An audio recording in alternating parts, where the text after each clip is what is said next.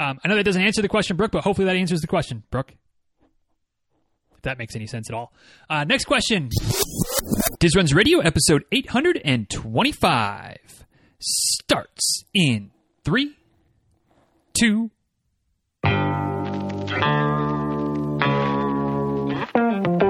Welcome back to Diz Runs Radio, where I talk with runners from all corners of the running world about running, life, and everything in between. I'm your host, Denny Cray, and it's just about time to head out the door for an easy run and a great conversation. So if you're ready, then I'm ready. Let's get started.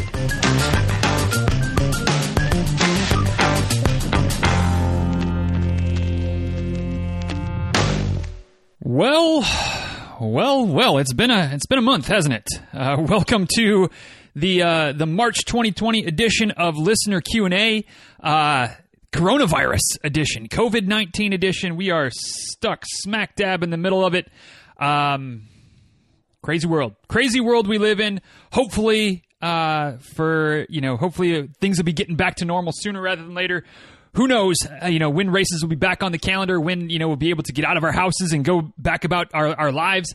But, in a world with so much uncertainty and so many things that feels like we don't know what's going on and what to expect, one thing you can still expect is that if I'm able and we get to the end of a month, there's going to be a listener Q&A episode. And so far, so good, feeling strong. Feeling healthy, staying at home, figuring out the new normal with the girls being at home every day and trying to get some work done, but trying to help out with the parenting and the teaching and keeping things quiet so Rebecca can do her teaching. It's a moving target. We'll figure it out as we go, but we got a good chunk of questions today.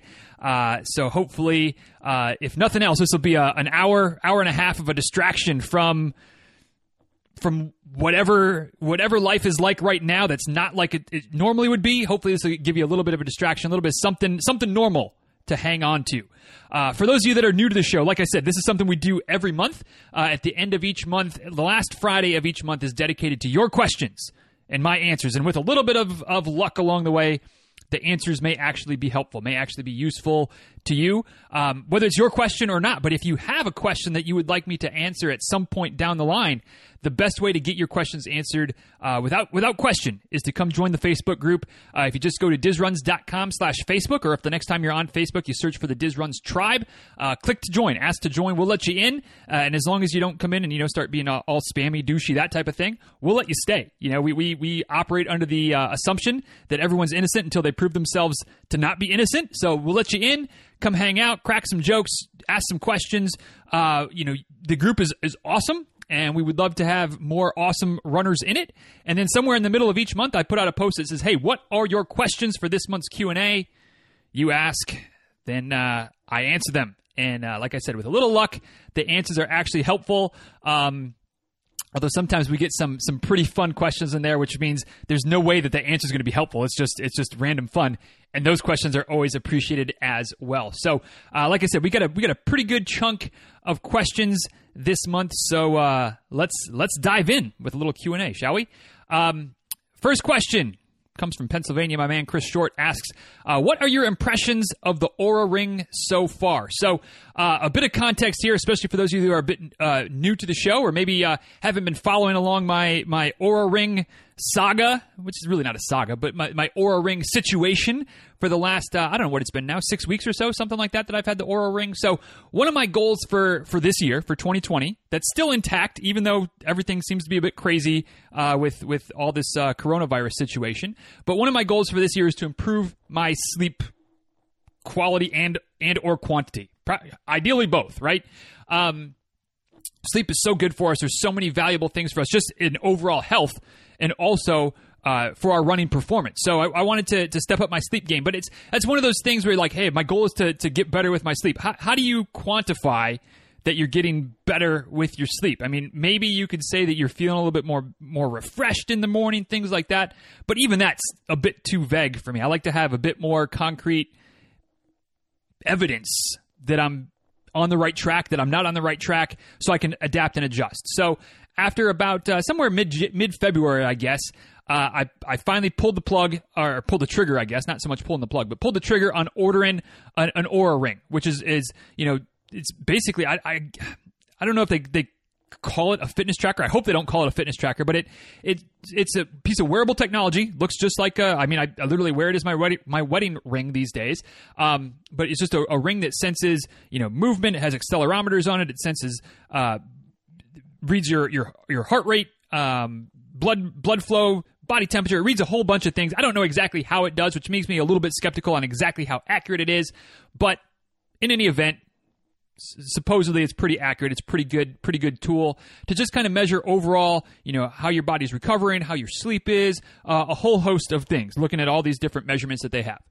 So overall, my impressions on the Oura Ring are that it's pretty good. Again, I don't know that I would go to the bank as far as saying that all the readings are absolutely accurate. But like anything that's at least I hope, like most wearable technologies, they become more accurate as you wear them. Maybe not so much that their accuracy improves, but that you develop your own baseline, you develop your own quote unquote normal, and as you see deviations from said normal, deviations from said baseline, you're able to learn. What did I do today that impacted my baseline in a positive direction, negative direction? Should I keep some of these changes that I've made? See if it becomes a trend. See if it becomes something that I can trust. Was it a fluky one-off? Is there some other factor that I'm not even recognizing? You just kind of look at the data over time, start to look for trends. So that's what I've got, and I feel like I'm starting to see some trends emerge after about 6 weeks of using it, which means that I'm happy with the Oura Ring so far. Just general impressions. The battery life is good. The ease of use is pretty good. I charge it about once every 6 or 7 days, something like that. So I'm not having to charge it all the time. It's got a little charger. It charges up in a couple of hours. So sometime while I'm sitting at the desk or whatever, just throw it on the charger, which I have it right next to the desk. Bada boom, bada bam. Short while later, I get the notification that says the ring is charged. So the battery life is good. It's comfortable. Like I said, it's just like a wedding ring, basically. My only critique, I guess, if I had to offer a critique on the Oura Ring, is that the sizes are full sizes, and my ring size for my ring finger is probably more of a half size. So it's a little bit. They recommend if you need to get if you're in between sizes to go up a size. So I'm up a size, which just it's a little bit loose sometimes, which sometimes messes up the readings. But overall, I'm happy with it, and I feel like I'm seeing some progress in stepping up the sleep game. So that, to me, that makes it well worth it. So two follow-up questions from Chris as well. First follow-up, how is life without peanut butter going? Second follow-up, what is wrong with you for giving up peanut butter? So again, this is all kind of part of the same question, really. After about a month of wearing the Oura Ring, or maybe after about 3 weeks wearing the Oura Ring, started to notice that my readiness score, which is very much directly tied into your sleep score, wasn't as good as I wanted to be. Now, it wasn't terrible. It was like a 70 out of 100 typically, or typically in the 70s, I guess. Every once in a while, it would touch 80, but that was like when I would sleep in on a Sunday morning, so I'd have like a 9 or 10 hour of night sleep, and it's just like, that's not realistic that I'm going to get 9 or 10 hours of night sleep every night. So how can I try to improve my readiness score? And I started looking at variables, looking at having a drink before, sometime around dinner, between dinner and the bedtime hour, because that's one of the things. Having alcohol in your system late at night, that can throw off your ability to recover, or how well you get into good quality sleep. So I looked at that, took alcohol off the table for a week or 10 days, something like that. No real change. Looked at caffeine. So I've been trying to cut back on my caffeine later in the day anyway, but I decided, I was typically drinking my last cup of coffee between like 1 o'clock and 2 o'clock in the afternoon. I said, what if I stopped my coffee at noon? Give my body 2 extra hours to pretty much rid the caffeine from my system, hopefully get into some better sleep, and improve my sleep score, my readiness score that way. Cut back the coffee basically at noon, maybe 12:15. No issue, or no change to my readiness score. So then I started thinking about peanut butter, which I've long heard in various nutrition podcasts and nutrition experts and dietitians and things of that nature, that peanut butter is not the easiest food for us to digest. It's not maybe as healthy as we always think it is. Causes irritation, causes inflammation. And so I was thinking that maybe I need to give that up, because if I'm honest, I eat a lot of peanut butter, or at least I used to eat a lot of peanut butter. I would go to the fridge a couple times a day, take 2 or 3 heaping tablespoons at a time out of the peanut butter jar. Think nothing of probably having, I don't know what that would amount to, something like 600, 700, 800 calories of peanut butter a day. Wasn't worried about the calories, but it's just, kind of thinking all the time, kind of burying my head in the sand, if you will, that peanut butter doesn't affect me. Like, I'm good. I like this peanut butter. It's good proteins, good fats. I can handle it. So I decided to maybe cut back on the peanut butter for a week. And by cut back, I mean eliminate. No peanut butter for a week. Fingers crossed that I would see no improvement in my readiness score, no improvement in my sleep score. Everything would stay status quo, and I could go back to just hammering that peanut butter multiple times a day. And lo and behold, my numbers got way better. Way better. So I decided to extend the test for another week. Numbers stayed up. I can't remember exactly what it is right now, but I feel like the first 2 weeks of the no peanut butter trial, I had, I think, a sum total of 2 days that I didn't have an 80 or higher for my readiness score. The 2 weeks previous, I went back and looked at the data. I think I had 4 or 5 days that I had a score that was higher than 79. And most of those, it was like 80, 81. The 2 weeks without peanut butter, I had a couple of days that were 80, a couple of days that were like 78, 79, and most days were 83, 84, 85. Clearly it had an impact. So apparently I'm not one of those select few who can get away with eating all the peanut butter they want and have no irritation, inflammation, digestive stresses placed on my body due to eating the peanut butter versus, other, because it's a legume, not a nut, yada, yada, yada, science. So back to Chris's follow-up question. Well, that's why I gave up peanut butter. How's life going without peanut butter? I mean, honestly, it's not that bad. I miss it. I would enjoy sitting down with a tablespoon and a fresh jar. But, I guess to me, I want to stay healthy. I want to improve my sleep game. I want to be a better runner. I want less inflammation in my body in general. If that means no more peanut butter, or very, very rarely having a scoop here or there, or having a peanut butter cup here or there, okay. Not ideal, not something that I would want to do, but, my life is going on just fine without peanut butter. I know that might be sacrilege to some. Short, you're probably one of them. 2 months ago, it would have been sacrilege to me to say that just go on without peanut butter and life would be just fine. I would have said, you're crazy. But, I'm doing all right, getting by. Miss it a little bit, really miss it. It's almost like that comfort snack. That was like my go-to snack when I was hungry, needed a little something, a little sustenance. Just give me a spoon and we're good to go. One positive, I'll tell you what, we don't run out of tablespoons anymore between doing the dishes. So, I guess there's a positive to have given up peanut butter. But Short, thanks for the questions.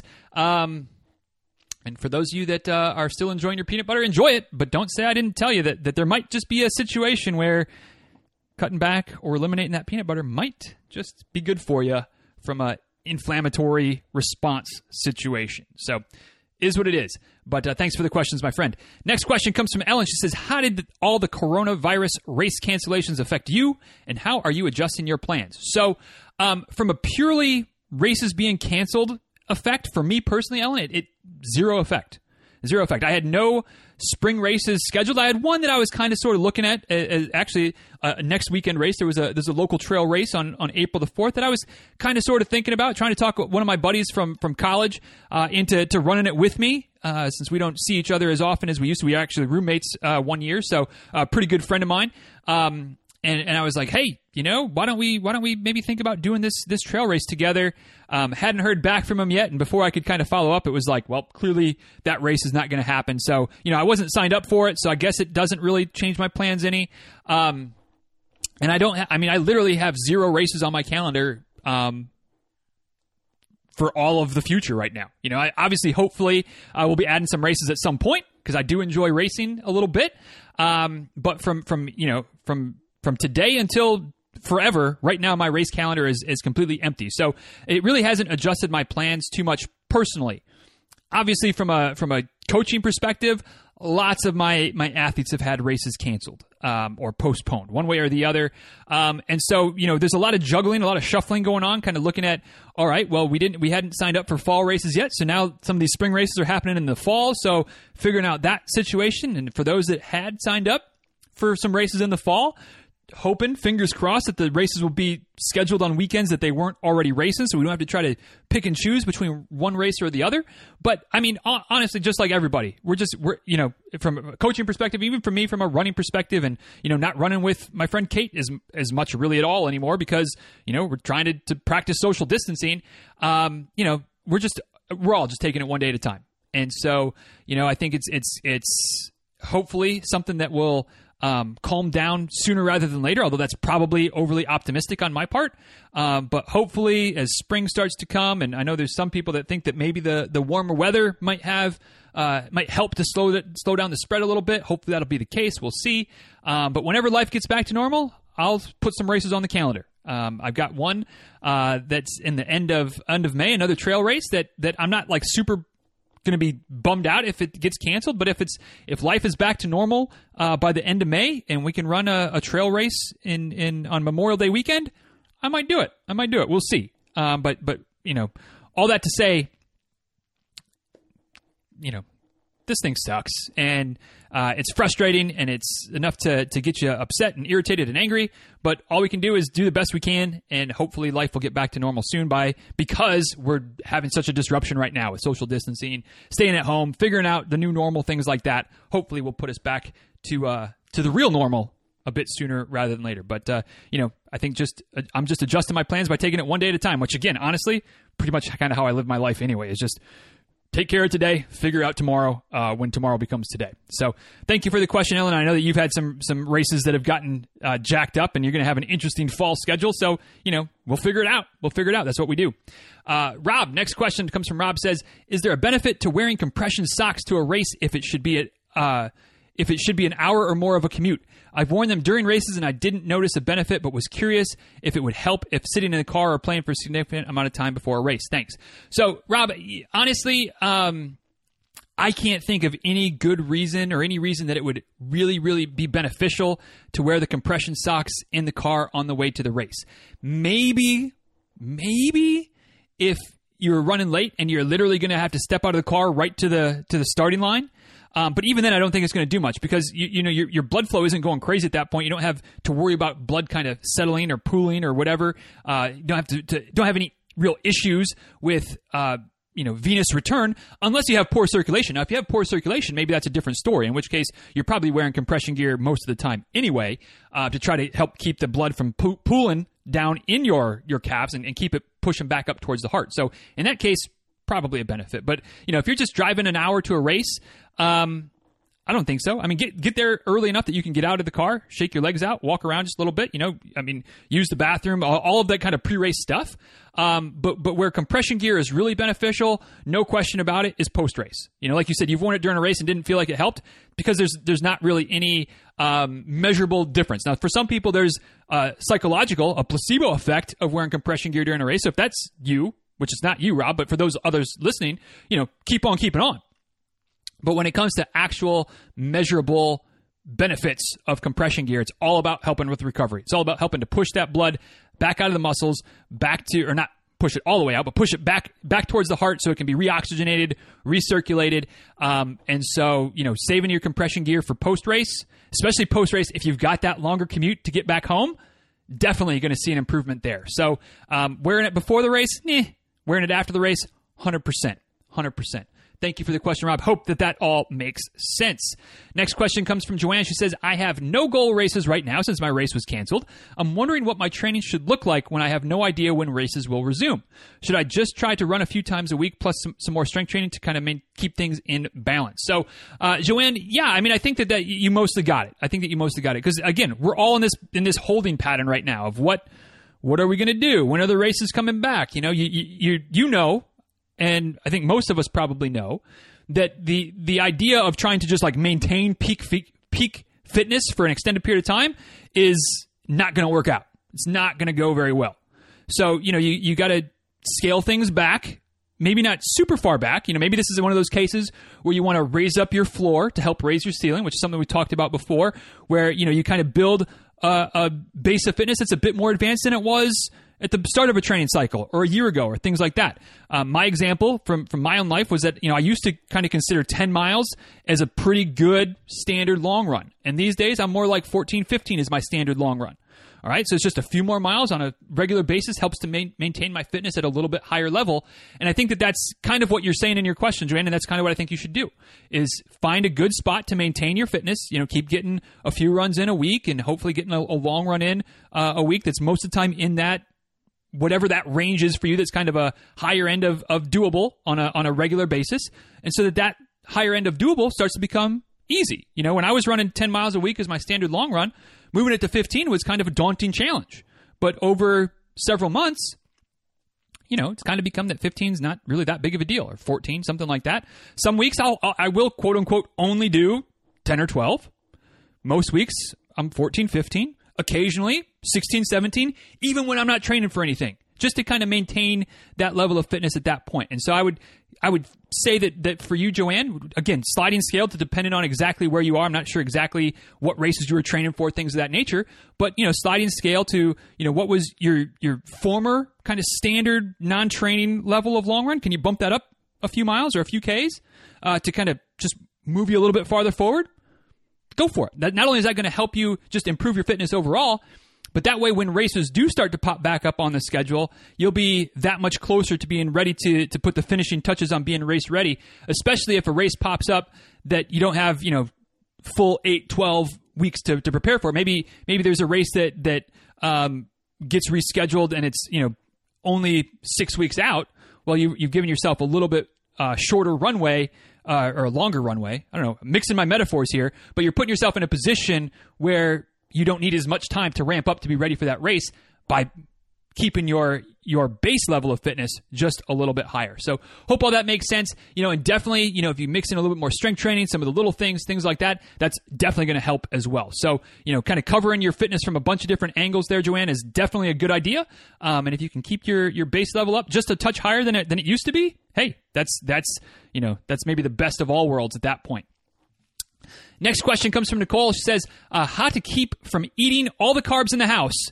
Just kidding. Wait. So I'm assuming we got a little bit of, kind of self-quarantine and eating all the things because, hey, what else is there to do? You do you, of course, is always going to be my recommendation. But if this is a real serious question for anybody that's kind of, struggling with, I got all this stuff in the house, and trying to keep things under control, my best advice for that, not just in coronavirus time, but in life in general, is it's a lot harder to eat things that aren't in the house. Like some of those impulse snacks, impulse eatings. If you don't buy them, not very often are you going to go to the refrigerator or go to the cabinet looking for a snack and be like, well, hell, there's no whatever Snickers bars here or fun size Snickers here. Let me get in the car, drive to Walgreens, pick up a bag, drive home. Like you're just gonna be like, all right, well, I guess I'll opt for, an apple or carrot sticks or whatever, whatever kind of healthier snack options that you might be into. So, when it comes to avoiding or having the willpower to keep from eating all the carbs, all the junk in the house when you're stuck at home for weeks on end, once it's gone, don't replenish the stash as much as you can. That makes the willpower piece a whole lot easier when there's no option, there's no temptation. So, but in the meantime, don't be afraid to splurge a little bit. You're not gonna lose all the fitness. You're not gonna gain all the weight by having a little bit of extra ice cream, an extra glass of wine, things like that. If that kind of helps with getting through the quarantine time, hey, I'm not gonna tell you that you can't do that. Next question comes from Anita. She says, I ran my first marathon just over a week ago and yesterday was the first day that I didn't feel soreness. Is a week and a half unusually long to have stiffness/soreness after a marathon? First of all, Anita, congratulations on your first marathon. Let's give you a little applause there. Welcome to Club 26.2. Hope that you had fun. Hope that you enjoyed the experience. And now to your question, is a week and a half unusually long to have some stiffness and soreness after a marathon? Absolutely not. Is it unusually long to have some stiffness and soreness after your first marathon? Absolutely not. All right? Think about what you just did. You just ran farther than you ever have before. You just pushed your body to a new limit than you've ever been to before. And depending on how your training went leading up to the race, maybe you did 18 miles was your longest run, or 20, or even 22. In any event, you're still going 4, 6, 8 miles farther than you've ever gone before.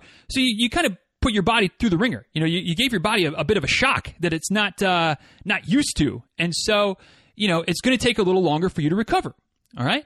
That said, or in addition to that, I guess, it was also a race. So maybe you pushed a little bit harder than you would have during your training runs, during some of those longer training runs. So there's even more stress and strain that you put your body under.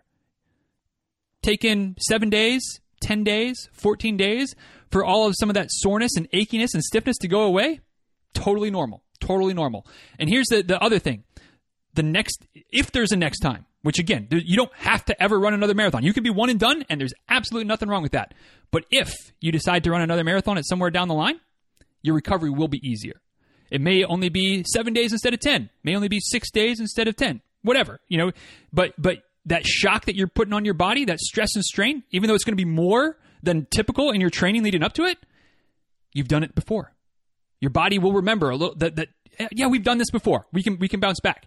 And the more consistently, the more frequently you do these marathons, if you continue to go down the marathon path, the recovery time will get less and less. Now, it may never get to zero, especially if you're pushing hard, but you will definitely get to a point where, it just takes a few days, maybe a week at most, and you'll be good to go. But for the first one, taking 10 days or so, nothing wrong with it at all. So thank you for the question, Anita.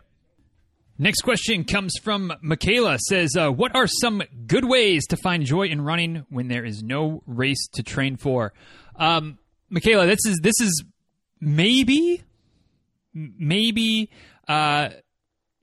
one of the most valuable questions, at least timely valuable questions that we've had on the show in the entirety of listener Q&A episodes, which is a bold statement. I recognize that's a very bold statement, but it's something that I know some people struggle with, and I know that because I know I used to struggle with it.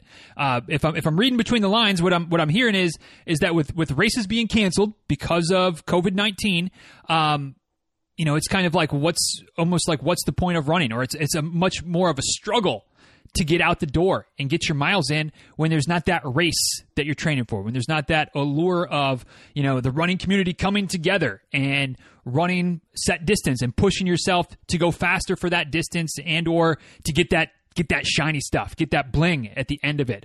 And there's, just to be clear, there's nothing wrong with being motivated to run by races. All right. Races are fun. Races are a lot of fun. And I get it. I mean, even though I answered Ellen's question earlier that I don't have any races on the calendar, it's not because I don't like racing that I don't have any races on the calendar. I'm just not one to make plans out more than, like a month or so out. So, which for some races that causes me some issues sometimes. But typically, especially when I don't have a big goal race I'm working towards, it's just kind of like, oh yeah, there's a race, a couple hours away next weekend. Sure, why not? So, clearly I'm no longer in a point of my running quote unquote career where I'm super motivated by races. Like I'm going to get out and train. I'm going to get out and run. I'm going to get my miles in for reasons beyond racing. And I think that with where we are right now, with races being put on hold and not knowing exactly when races are going to get taken off of hold and we're going to start having races again, I think that's something that we can all kind of work towards and try to move towards a little bit, where races are part of the process, but they aren't the end all be all of the process. They're not the pardon the pun. They're not the finish line, where we run because we enjoy running, where we run because we love what it does for us. And if we get to mix in a race once in a while, hey, icing on the cake, but we still have the cake. Again, I'm full of mixed metaphors today, which is fantastic on a whole bunch of levels that we won't get into right now. But how to find joy in running, how to find motivation to running. If maybe there's a bit of a motivation struggle that you're dealing with, Michaela, or obviously anyone else with no races to be training for right now, it obviously it's going to be individually specific. The things that you enjoy about running are the things that are going to help you get out the door. Maybe different or will probably be different across everybody listening. But, just look for what that time, that routine can provide. And I think that right now I kind of talked about it once already earlier in the kind of the intro of today's episode. But with everything else being so uncertain, just going out and getting your miles in, going out and training like you had a race still coming up, is like one of the few things, for most of us at least, that we can even pretend is even close to normal right now. Hopefully we don't get to the point where you can't get, where we're not going to be completely locked down and like you can't come outside unless you are just walking your dog and that's it. Hopefully we can still get out and go for a run. We can still get out and exercise. Maybe there's trails. Maybe there's state parks or national parks that are closed. We can't go there, but we can still run the streets of our neighborhood. We can still go to some private land and go run on private trails or whatever. We can still hopefully keep getting our runs in. So there's one aspect to find joy in running. It's one of the few things that's normal right now. Along similar lines, maybe at this point, it's like your one chance to be by yourself, to have a little bit of time for just you. With the kids not being in school right now, with spouses, partners, working from home, you potentially working from home as well. You don't have that time in the car, of the commute time. That's just kind of your time. You don't have that time when everybody else is gone at their different activities and you're at home and you can just breathe and do something monotonous, do some dishes, do some laundry, watch some mindless TV that you don't have to worry about your 5-year-old, asking questions about, some less than I don't know, what's the word I'm looking for here? You know what I'm saying, though. You don't want to have your 5-year-old asking questions about The Sopranos maybe right now. So you can watch The Sopranos. Or you can watch trashy, Housewives or whatever. You don't have that time because people are home. People aren't going anywhere. If you go out the door for a run, you get to go somewhere. You get to get out. You get to have some of that time for yourself. Maybe it's the fresh air. Maybe it's the sunshine, especially depending on, those of you that live farther north areas where spring is starting to be a thing again. It's like, we can get out of the winter. We can get some sunshine, get a little bit of fresh air, feel like the renewing, the rebirth of the earth after the winter. So you can get out and find joy in nature or just, and again, nature could be a fancy trail. It could be just your neighborhood. And hopefully, there's people that aren't going to be, it's not going to be as busy out, so it'll be quiet, it'll be calm, it'll be peaceful. There's the mental endorphins or there's the hormones and the endorphins that come out from a good run, a good workout. So you just feel better, again, with everything being crazy and stressful and unknown right now, just pushing yourself, coming back in, just like, that could be a thing. So lots of things that I can think of. Those are the ones that I can really think of as far as good ways to still be motivated, to still find joy, to still, for lack of a better way of saying it, I almost feel like running's more important now than it was a month ago for a lot of us, because it's that one thing that's still normal. It's that one thing we can still hang our hat on and we can still lean on. We can still make sense of the world because we can run. So, even though there's no races and even though that may dim the shine for you, Michaela, for others as well, I think we don't have to look too hard right now, especially right now with everything being so crazy, to find some positives of running. Maybe not positives of the situation we're in, but to find some positives of what running can still do for us and help us to get over the hump of going, you know what, I may not have a race, but God, I still need this run. And then get out and do it.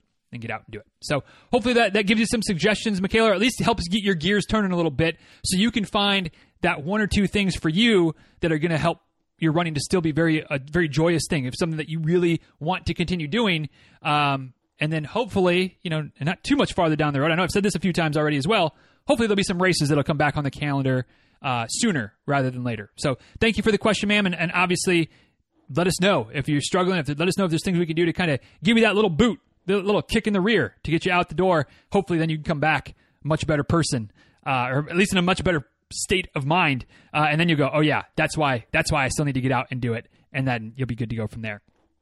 Next question coming from Karen says, before all this COVID-19 stuff, my heart rate training was going pretty well.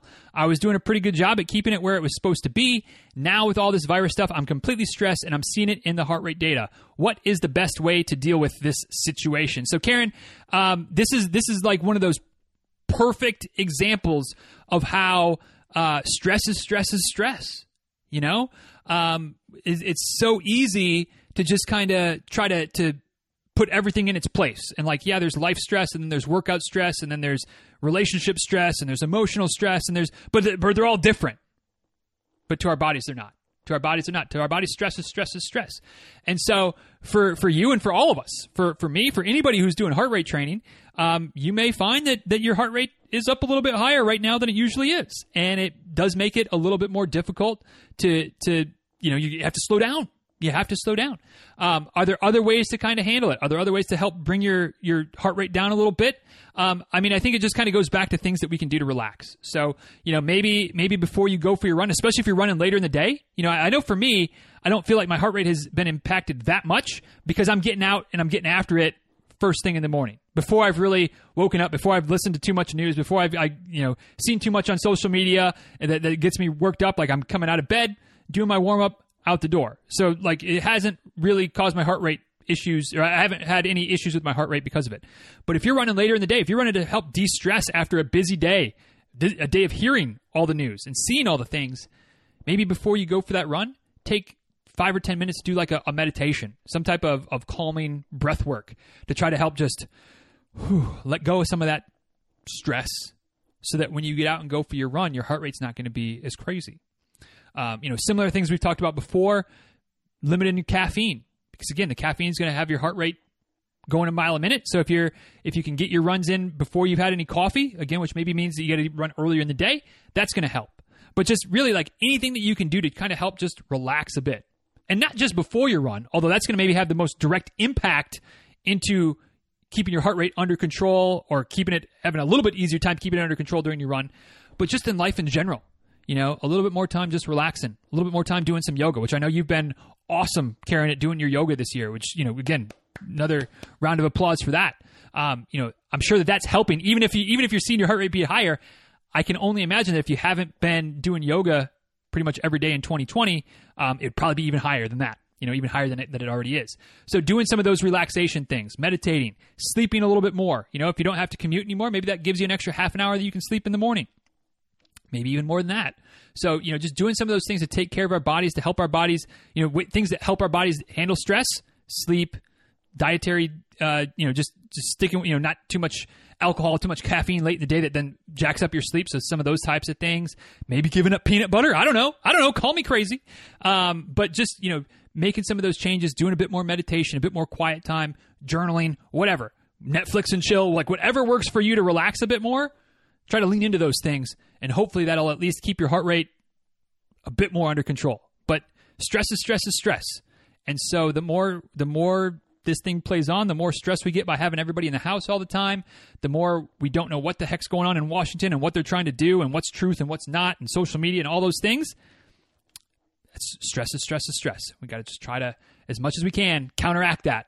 Relaxing, maybe even cutting back on your runs a little bit. So that's just a bit less physical stress, so we can get ahead of some of the emotional, social, economic, mental stresses that we're dealing with right now. But it's tough. It's tough. We just got to keep taking it one day at a time. Keep looking for ways to relax, no matter which way we turn. Thank you for the question, Karen. Hopefully there's something helpful in there as well. Next two questions, both from Barb. First one, please elaborate on the peanut butter elimination. Does this mean all peanuts? Did you switch to almond butter for that fix? I'm a peanut butter fiend too, and wondering if that affects me as well. So Barb, obviously I've already kind of elaborated on it a fair bit, but more specifically to your question, what kind of switches have I made? Is it all peanuts, just peanut butter, whatever, and what have you? Basically, I don't know. I'll make up numbers because why not? It's my podcast. I can make up stats left and right just like anybody else can. 97.3% of my peanut intake is peanut butter. So switching, to eliminating all peanuts, it's basically a non-factor. Like if I'm eliminating peanut butter from my diet, I'm eliminating all peanuts from my diet, other than the occasional peanuts in a shell or something like that, which, literally I haven't had an opportunity to have peanuts besides peanut butter in the last month. So yeah, I guess I've eliminated all peanuts from my diet. Will I have peanuts at some point in the future? Maybe, but it's not going to be as much of a go-to snack. Like if I'm somewhere where they have peanuts, if I'm at a ball game, whenever there's ball games again, like I'm not going to be ordering peanuts anymore, that type of thing. So yeah, I guess I've pretty much given up all peanut butter. Have I switched to almond butter to kind of get that fix? No. And here's why.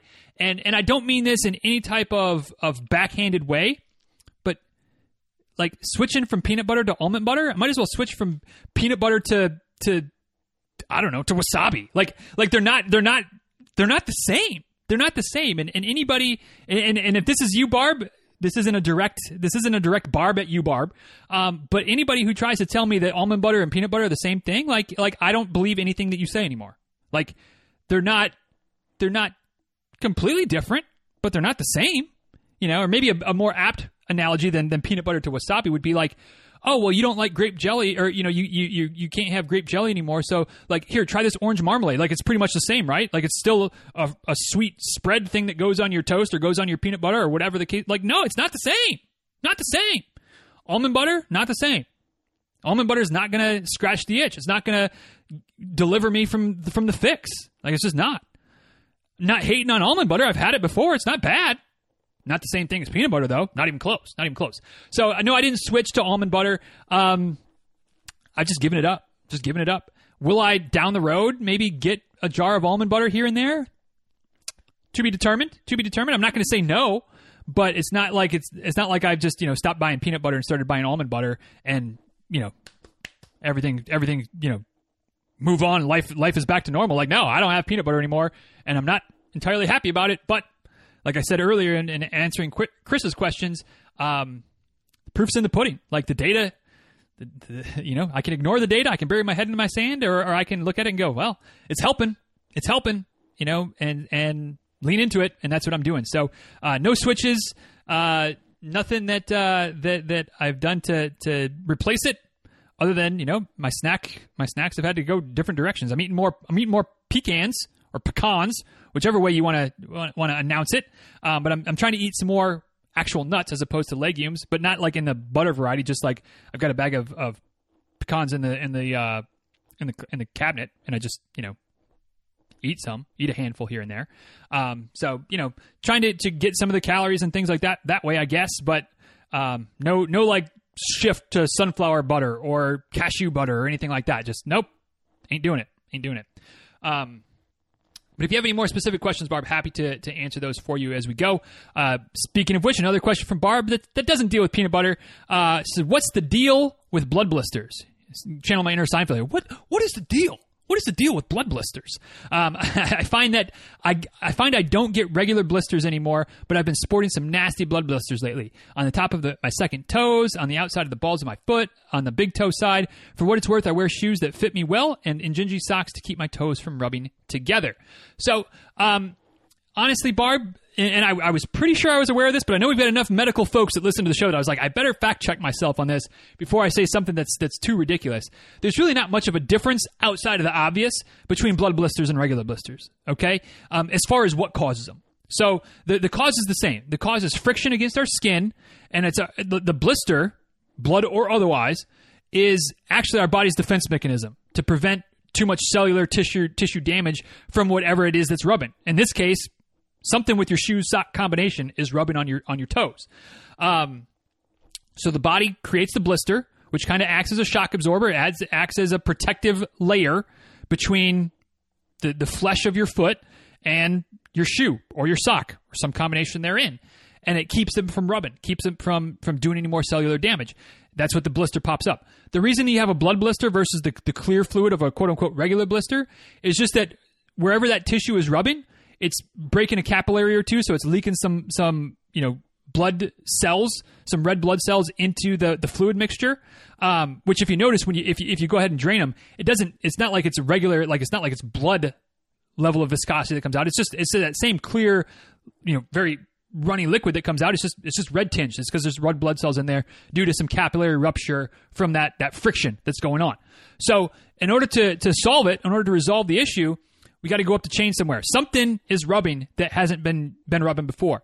You say your shoes fit you. So, on one hand, it's like, well, it's not, it can't be the shoes. But, is it a different model of shoe? Is it a new pair of the same shoes that maybe aren't quite exactly the same to the level where you probably can't tell by looking at them, but maybe they don't fit quite the same? What other things could have changed? Are you running on a different terrain? With coronavirus stuff going on, maybe you're not running your usual routes, or maybe you're running more on a side of a road that's angled as opposed to a flat track with friends or whatever. So you're putting different stresses and strains on your body when you're running, and that means your foot is rubbing differently in your shoe. Running more trails versus more roads. I know I get not a ton of blisters, but if I'm off-road for a while, I'm more likely to get a blister or two than if I'm just running on the road, just because the uneven surfaces and how my foot shifts around a little bit in the shoes to maintain balance. So that could be an issue. There's so many factors going on, but at the end of the day, if you're getting blisters, things are rubbing. Maybe you got a good pedicure done and you kind of shaved away at some calluses and some of that hard skin that is built up over time to protect you.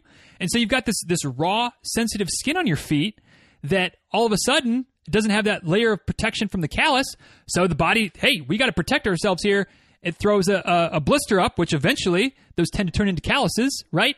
And so, maybe that's what's going on. And it's not that anything's any different as far as shoe-sock combination, but it's just that you got a nice pedicure done and you took care of that protective layer that was in place already. And so your body's laying down another one. So lots of different possibilities that could be leading to the blisters, but no reason to freak out about a blood blister versus a regular blister. Basically the same thing, just a little bit of a capillary rupture going on with that as a result of the friction, which leads to some blood cells leaching into or leaking into the fluid that is made up of the blister, and that's why you have a blood blister. So hope that sets your mind at ease, and hope that helps you kind of work backwards a little bit to figure out why is my foot rubbing all of a sudden, and figure out how to combat it, circumvent it, and get back to living a blister-free, easy for me to say, getting back to living a blister-free lifestyle. Is that even a lifestyle? I don't know. But thank you for the questions, Barb, and hope that you're doing well. Next two questions, both from Steve from the left coast. Steve says, I'm considering training for a marathon. The longest race I've ever run so far is a half marathon. I don't have a steady work schedule, so trying to stick to a strict marathon training plan isn't practical for me.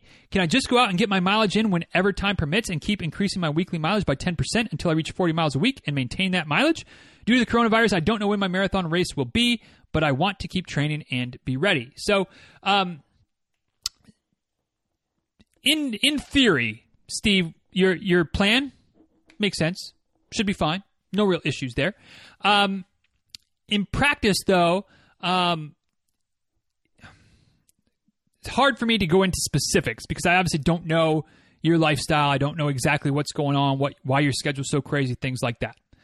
What I would say is that for most people, and again, this is painting with a broad brush. It's not meant to be one size fits all. Most people having some level of routine is beneficial. And even with a crazy, unpredictable schedule, there's still probably some room for routine mixed in. I know that I've worked with clients in the past that have kind of like, they work a 24-hour shift. They're a firefighter. They work a 24-hour shift and they have, 2 or 3 days off in a row, then another 24-hour shift and 2 or 3 days off in a row. So it kind of staggers. It's not like every Saturday can be the same thing, but every second, quote unquote, off break, they get an extra day or something like that. So you kind of look at the schedule, maybe look beyond just 1 week and look at a 2-week or a monthly schedule, and do those tend to line up fairly close together. And if so, you can kind of create some routine, create a somewhat standard schedule in that broader picture. So it's not every week necessarily, but you're still getting the benefits of routine. Maybe that doesn't line up, but maybe you're able to look at, on work days you can do X, days off you can do Y, and sometimes the long run is going to be a Saturday, sometimes it's going to be a Tuesday. You just kind of adjust as you go. So I would encourage you to try to look for routine or some consistency as much as possible, but don't just and what it sounds like you're doing is good. Not just saying, well, screw it, I can't find routine, so I'm SOL. Like that's not the case. So try to find it if you can. If not, kind of increasing by about 10% every week works. Remember, 10% rule is not really a rule; it's more of a guideline, more of a rule of thumb, loose guideposts along the way. For those that aren't aware of it, basically what it says is that you shouldn't increase your total training volume per week more than about 10%. So it kind of just keeps a gradual progression going so that you're not overloading your system, doing too much, asking for an injury to happen by doing too much too quickly. But again, 10% isn't a magic number. For some people, it might be that 6% is as much as they can handle. Some people might be able to get away with a little bit more of 12 or 14%. About 10%, good guideline to stick to. Color outside the lines as you need to. And then, once you get up to 35, 40 miles a week, if it fits to maintain that in your schedule, you'll be good to go. And then you won't need a whole lot, most likely, of ramp up to get ready for a marathon once races are back on the calendar. So that's not a bad strategy, but don't get too caught up in the 10%, and don't just assume that because your schedule is fairly unpredictable, that there isn't some predictability in the unpredictableness, if that makes sense. So hope that helps, Steve, and good luck training for that first marathon whenever it may be. Another question from Steve. In order to increase my weekly mileage, I'm considering running twice a day, but when would it be appropriate to run twice a day? I've talked about doubles before, and I'll link back in the show notes today to a previous quick tip. I think it was a quick tip about adding doubles to the mix, and doubles for some people, it's a good call. I think that you need to have a good base of fitness already in place, and obviously saying that, like, it's hard to just quantify what a good base of fitness is, but you need to be fit, you need to be strong, you need to be healthy, because ultimately what you're doing when you add a second run per day in, hearkening back just 2 weeks ago to the Diz's law, my law. I still feel like such a douche, and I still kind of love talking about my law of accumulated fatigue, right? If you add in a second run to the equation, you're messing with multiple variables of the law of accumulated fatigue. So not only are you adding more training volume to the mix, you're also decreasing the recovery window, because instead of running Tuesday morning and running again on Wednesday morning and having basically 24 hours of your body to recover, adapt, get stronger from the first run to the second run, now you've shrunk that window down to, 10 hours, 12 hours, something like that, from your Tuesday morning run to your Tuesday evening run. So you're getting more volume going on. You're getting less recovery. All right?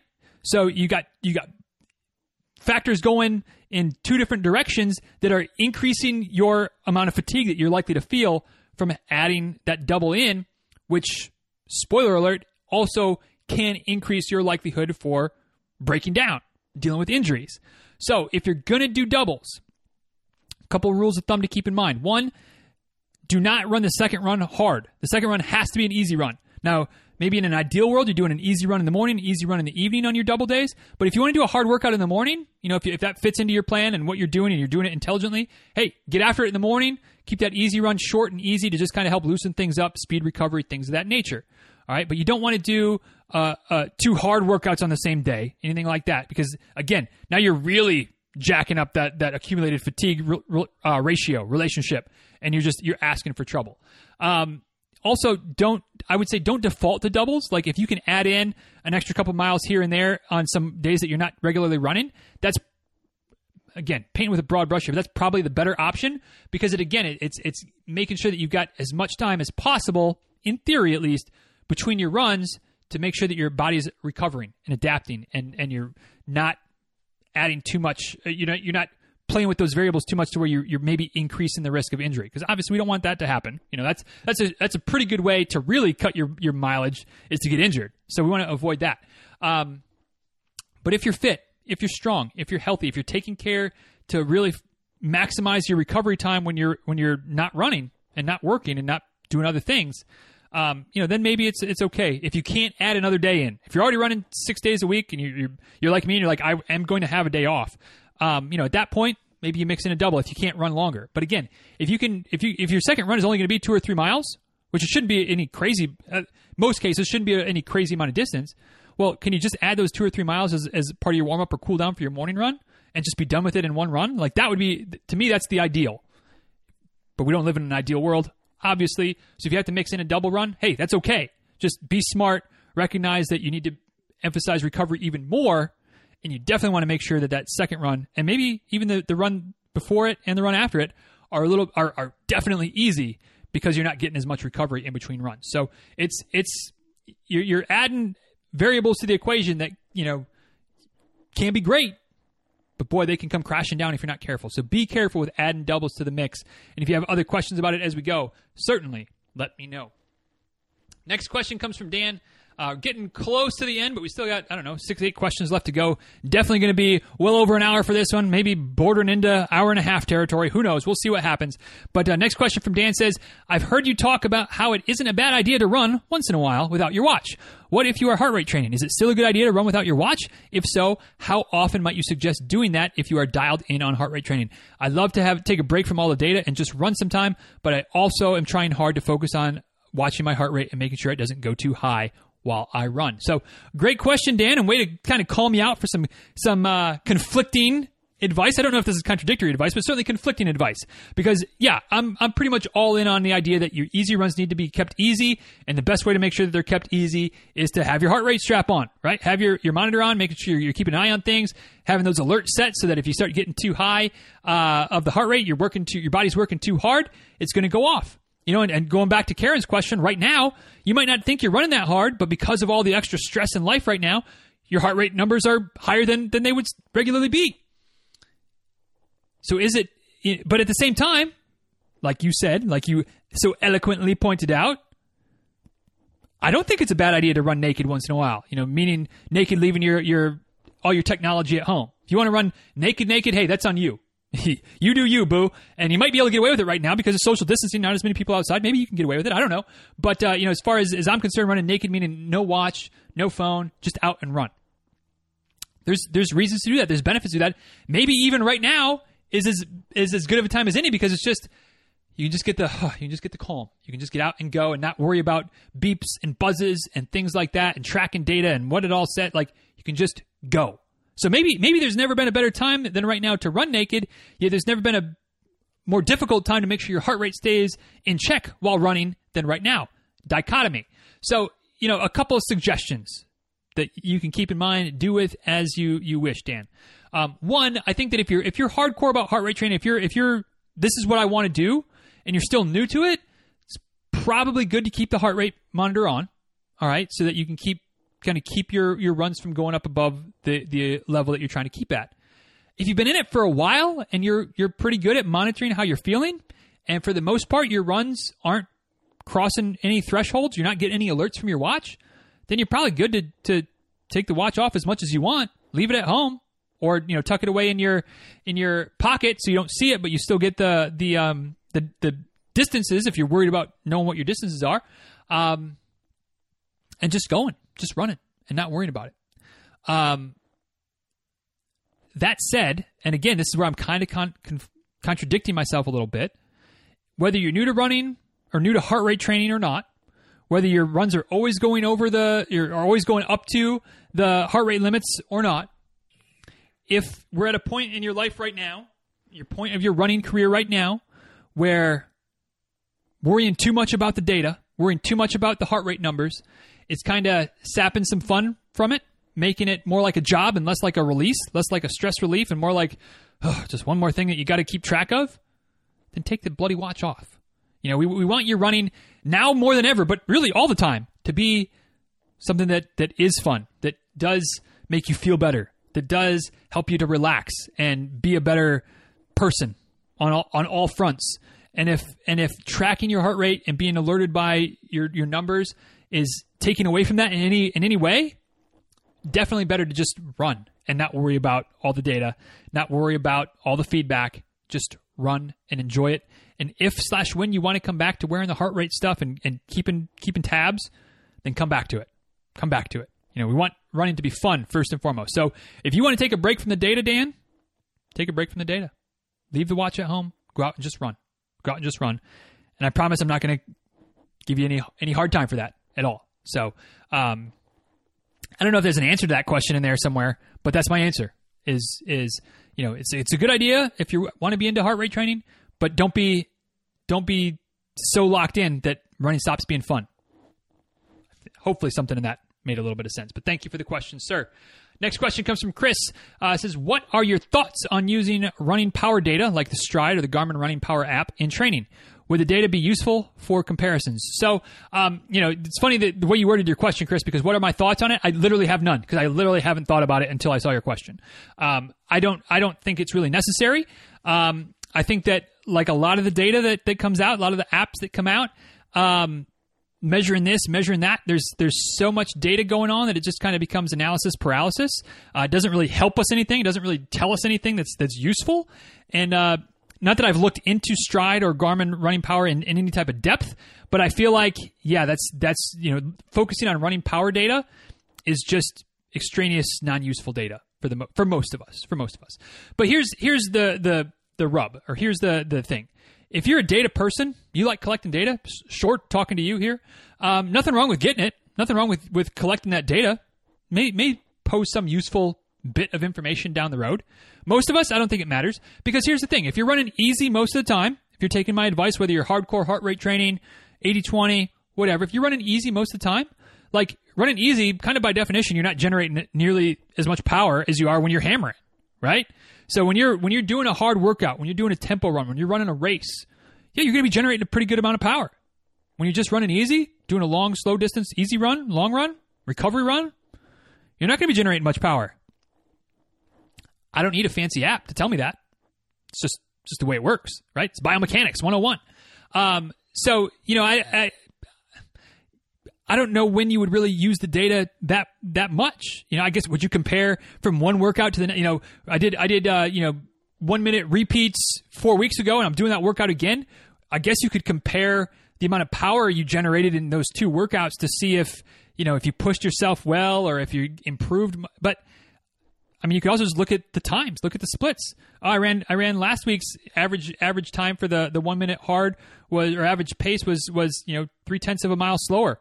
So I must not have run it as hard, or maybe I'm more fit now. I don't know.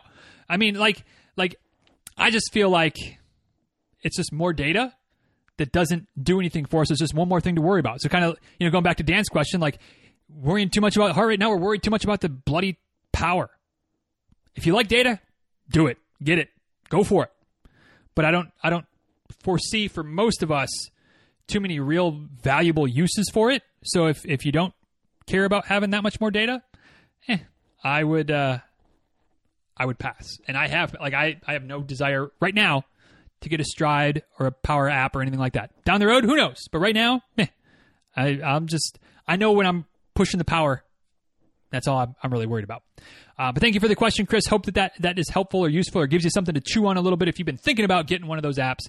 Go for it if you want to, but I don't see much real world use for it for most of us. Next question comes from Glenn. Says, what are your thoughts on ROMWOD, range of motion workout of the day? I've been thinking about yoga, and this gives me a daily range of motion workout. So, Glenn, I don't really speak CrossFit, and I'm assuming that this looks like it's CrossFit, the ROMWOD, the ROMWOD. My thoughts on it? I think that most of us would benefit from a bit more stretching, a bit more range of motion work, a bit more foam rolling, a bit more soft tissue work.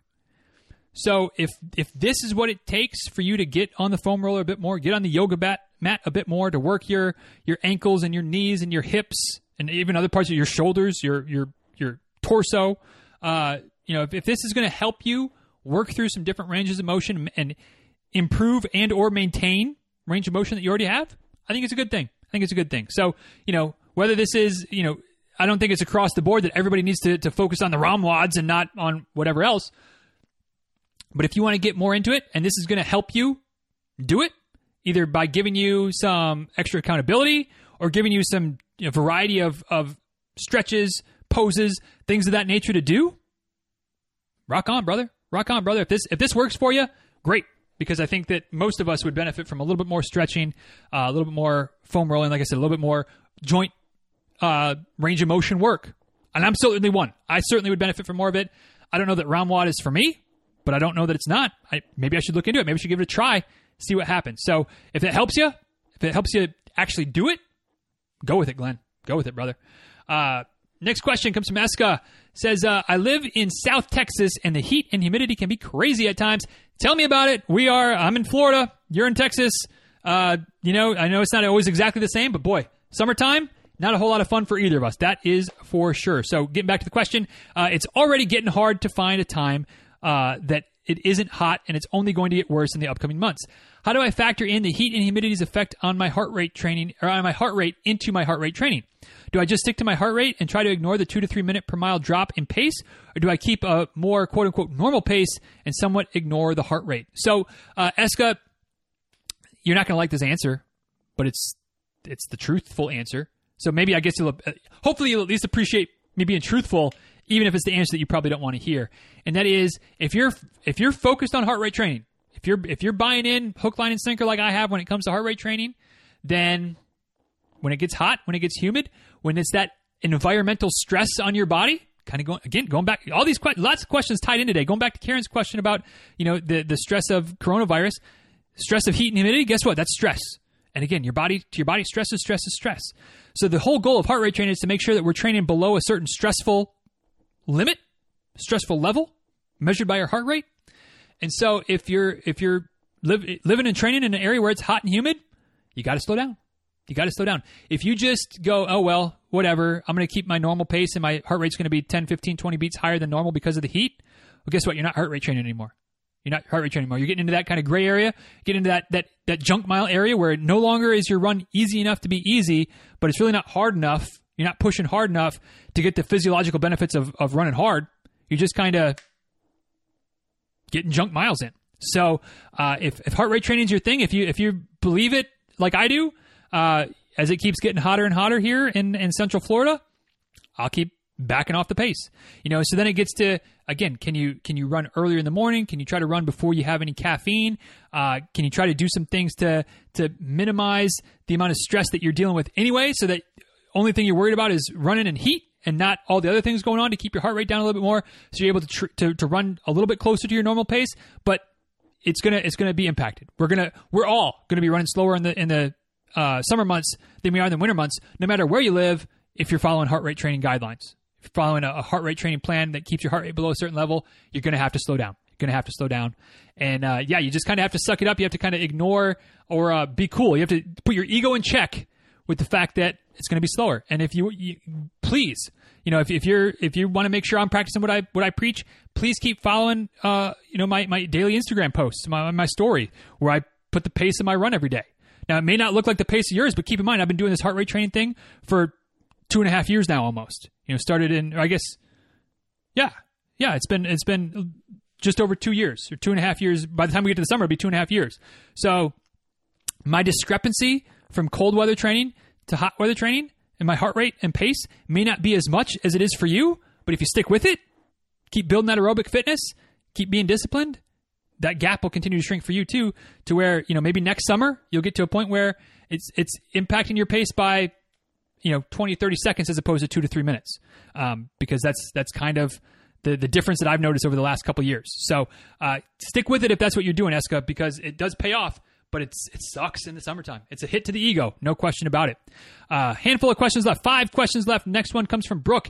If you were writing a nutrition plan during regular training season and then also during marathon training season, how would it look? What would it look like on average? I know there's a lot of variables, but what is kind of your take on nutrition? So here's another one, Brooke. Here's another question, kind of like the last one. You're not going to like my answer, but I don't really change much when I'm not training versus when I'm training. And you're right, though. There is a lot of variables that need to be taken into effect. And maybe the biggest one is, how much different does regular training look like versus marathon training? So if you're someone who really kind of backs things off when you're not training for a race, you may have to make some pretty substantial types of changes when you get into like peak marathon training and you're just logging more miles. You need more calories to stay, to stay healthy, to fuel your body.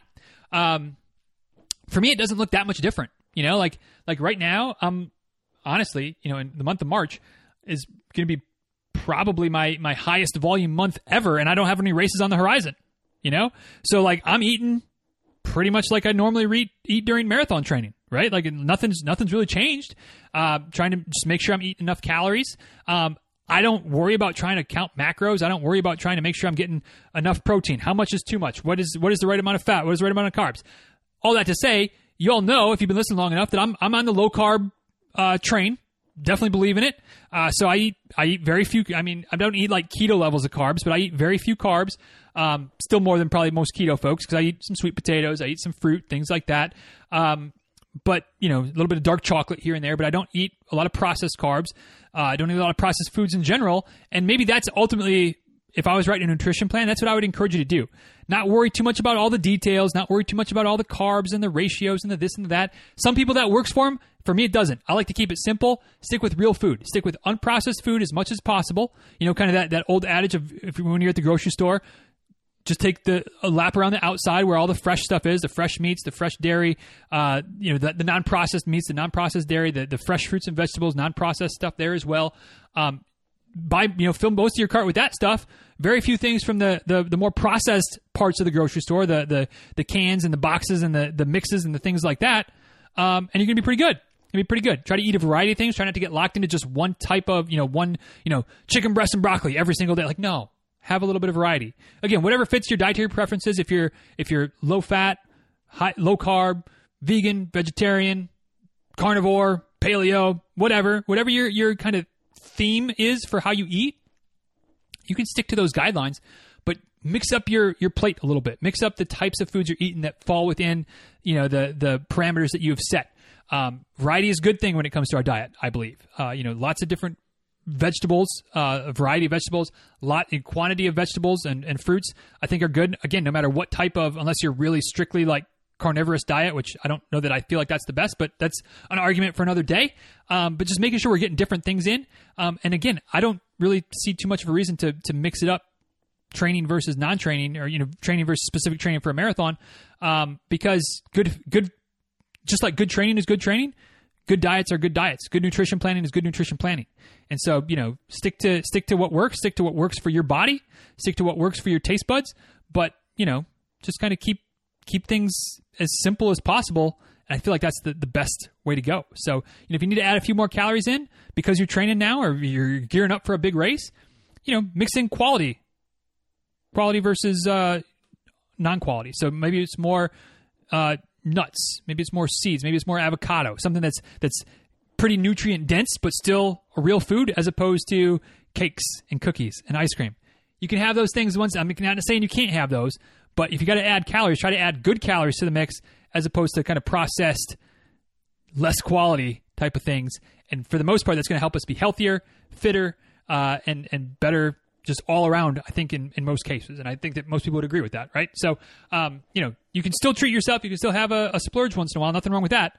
But, try not to make it, I don't think it makes sense to make it too much different from one part of the training cycle to another. Good food is good food. Eat good food. Eat good food. I know that doesn't answer the question, Brooke, but hopefully that answers the question, Brooke. If that makes any sense at all.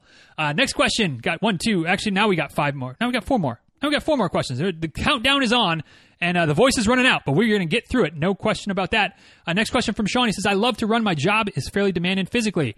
I want to run during the week, but lately have been restricted to just one day on the weekend. After sweating all day, it's hard to find the motivation to get right back at it when I get home. Any mental tricks you could think of that could help keep me motivated, keep the motivation going after I drive home from work? So, Sean, this is a tough one and a place that I found myself before. And again, maybe this is the trifecta of questions in a row where you might not like the answer, but it's probably the best answer. I get having a physically demanding job. I get having, at the end of the day, the stresses of the day, getting home, you just kind of maybe want to veg. You want to sit down. You want to relax a little bit, have dinner, things like that. And so to try to get right back out the door is tough. So I think the best option, if it's available, to make sure that you're getting a couple runs in during the week in addition to your weekend long run, is to try to mix it in before work. Now, I know that can be difficult depending on schedules and life, and especially right now with things being up in the air, that might be difficult.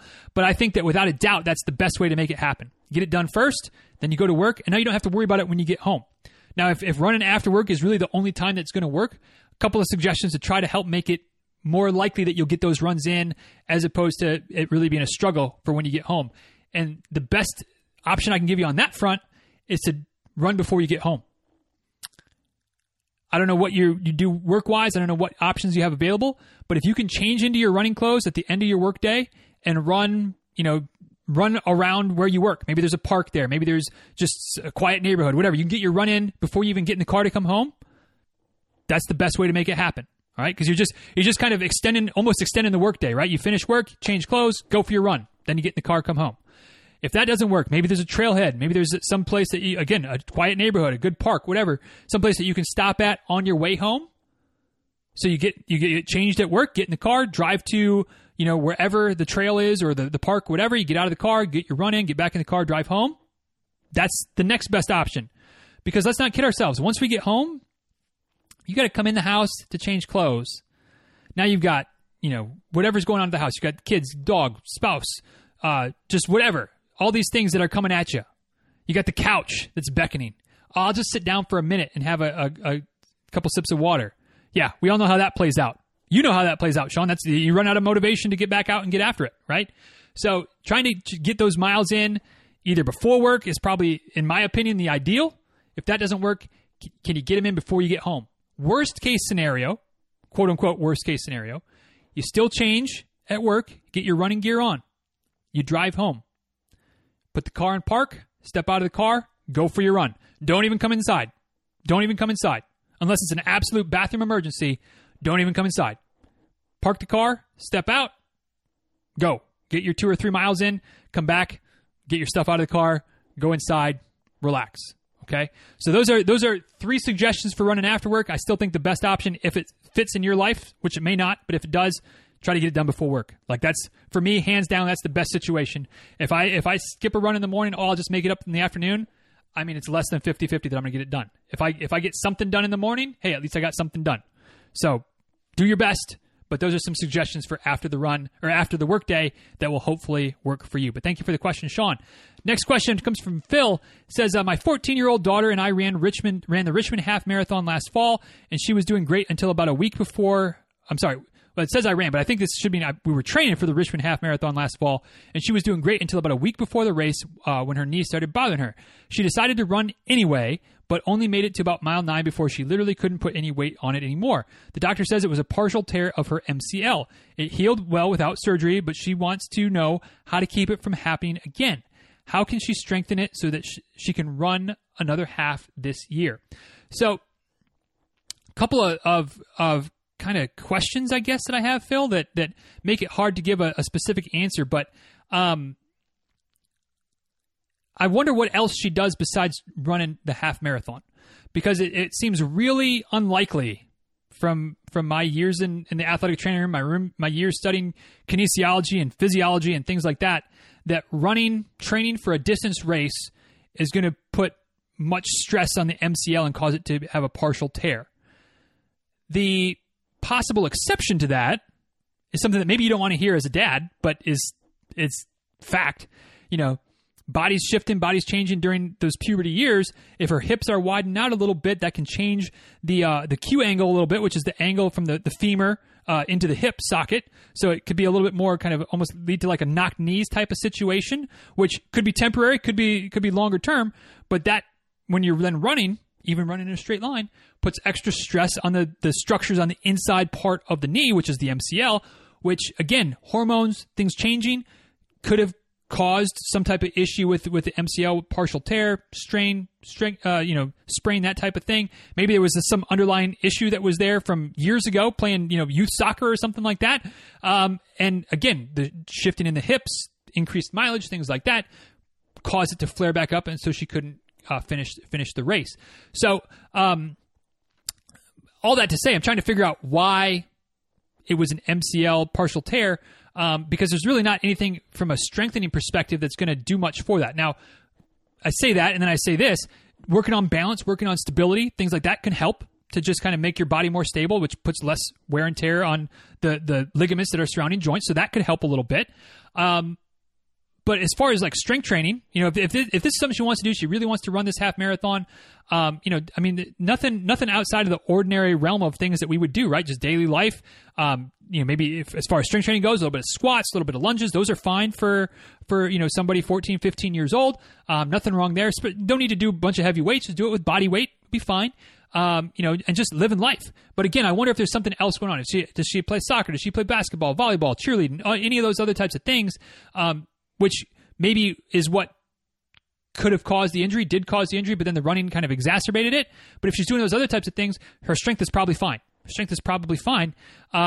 it just happened to flare up. And so just something to keep an eye on. But in general, running straight ahead shouldn't put a lot of stress and strain on your MCL. All right. But again, especially in girls that are changing into women, there's physical changes that are happening that it could have just been the timing was absolutely perfect or absolutely, the opposite of perfect as the case might be. And, this year being a year older, she may not have any problems at all.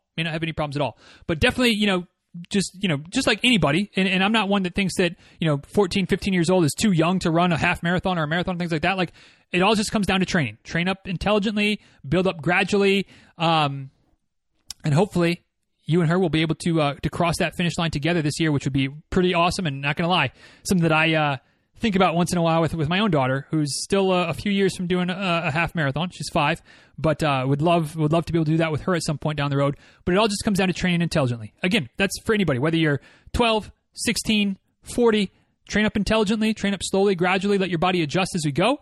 And then hopefully you can avoid some of those things. But a little bit of strength training, but if she's an active teenager, she's probably getting enough strength training anyway. But a couple of squats, lunges, things like that, good to go. But hopefully that helps Phil. And again, hopefully good health for her moving forward in her running career. 2 questions left. One from Sean again. What advice would you give to prevent the dreaded 11th mile? That's what we call the mid-run stomach issues with the old poop emoji at the end of it. When it comes to GI issues, there's a lot of variables at play, obviously. So it's hard to give any story of my life, right? It's hard. I struggle with giving any across-the-board, universal, one-size-fits-all advice because, let's not kid ourselves, that advice doesn't exist in any front, whether it's training, diet, whatever. There is no such thing as one-size-fits-all.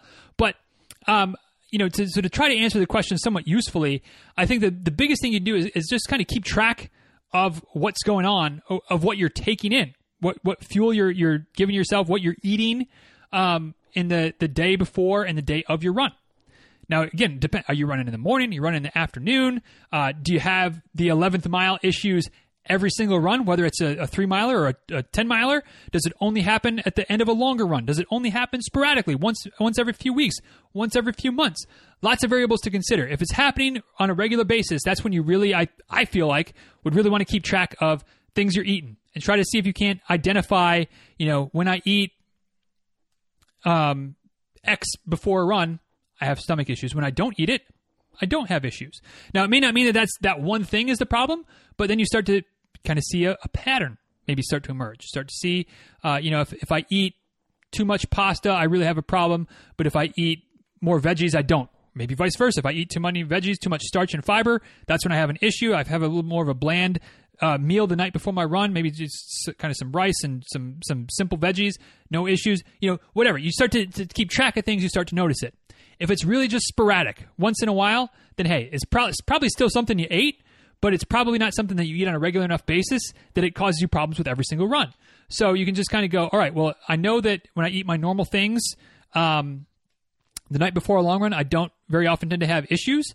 So, just kind of that day before your long run, you don't kind of color outside the lines. You eat things that work well, that sits well on your stomach, that doesn't give you problems the next morning, and don't worry about it. So it really just kind of comes down, I think, to paying attention and kind of recognizing that maybe there's some things that you really enjoy eating, but if you eat them 12 hours before you go for your run, you don't have as much of a good run. So, stick to some of those things for the day after your run or the day before an off day so that, you can be around the bathroom if/when it reacts to you. Maybe it doesn't react to you unless you're out pushing yourself on a run. So again, you note that type of thing, and then you make sure you're not eating those foods that can be a little bit more explosive, if you will, the day before a run, and then you don't have those issues. But it all just comes down to paying attention to what you're eating, not just the morning of or not just right before, but even the day before. Because, spoiler alert, as much as sometimes we think that, I ate this and immediately I'm kind of feeling the quease, that happens on occasion, but a lot of times it's what you ate 12, 16 hours ago, because that's how long it takes. It takes food like 20 hours to get through from mouth to out the other end, if you will. And so, maybe it's what you ate yesterday for lunch that caused you problems this morning for your run, but you don't put those dots together all the time unless you're paying attention, unless you're really thinking about it. So that's the name of the game. But my advice, think about what you're eating, pay attention, start connecting those dots and seeing if you can't find a pattern that emerges. Whew, one question left, and it's a good one. Jackie asks, in the spirit of Easter, I think Peep marshmallows are equally as bad as Cadbury eggs. They're invading every other holiday as well. What are your thoughts on Peeps? Jackie, we are simpatico on this one. Cadbury eggs, gross. Peeps, gross. Both of them, an abomination to candy, should be banished from Easter and every other holiday from here until eternity. Give me a Reese's chocolate-covered egg, though? Yes, it's got peanut butter in it. I'll still eat one of those. But a Cadbury egg, a Peep, I have zero use for either of them. I want them not in my Easter basket. And that, my friends, is an almost hour and a half listener Q&A. Hope it was useful. Hope you learned a few things. If you did, if you got a question in, thank you for contributing to this month's Q&A. Again, hope my ramblings, the words that fell out of my mouth, were somehow helpful to you as you move forward. If they weren't, then give me another question. Give me another chance, and we'll try to make it better next month. Once again, DizRuns.com/Facebook is the link to come in and join the Facebook group. Love to have you. Always love adding more people to the crew, and which gives us more questions to answer each and every month. Make these Q&A episodes, which I feel like the feedback I get, these are some of the most popular episodes. So I'm glad to do them. Always look forward to them, even though I know it's going to do a number on my voice after yammering on for an hour and a half. And who knows? Maybe we'll start even getting longer. We're yammering on for an hour or for a couple hours to get some of these in. Who knows? But get yourself into the Facebook group, DizRuns.com/Facebook, or just search for the DizRuns Tribe the next time you're on Facebook. And come on and join the party. So what did you enjoy most about this episode? What was your takeaway? Was there something I said that kind of rattled around in your head? Let me know. At DizRuns on Twitter, at DizRuns on Instagram. You can also find me, DizRuns@gmail.com, or I guess you can send me stuff, because that's my email address, DizRuns@gmail.com. And of course, you can come over to the show notes for today. We got memes and GIFs with most of the questions, as well as kind of some short answers, some links where it's appropriate as well. DizRuns.com/, what did I say, 825, I think, for today? Let me double check that. Yes, DizRuns.com/825 is the link that'll take you back to the show notes today. And while you're there, you can slide on down to the comment box at the bottom of the page and let me know your feedbacks, thoughts, takeaways, best answers, silliest metaphors, whatever it was from today. You can let me know there as well. So with that, we'll go ahead and wrap this one up, pull this ship into the old proverbial harbor. I mean, we've been doing metaphors all day. Might as well keep it going, right? But until next time, y'all, please be well. Take good care. If you enjoyed this episode, share it with a friend. And until next time, take care, guys.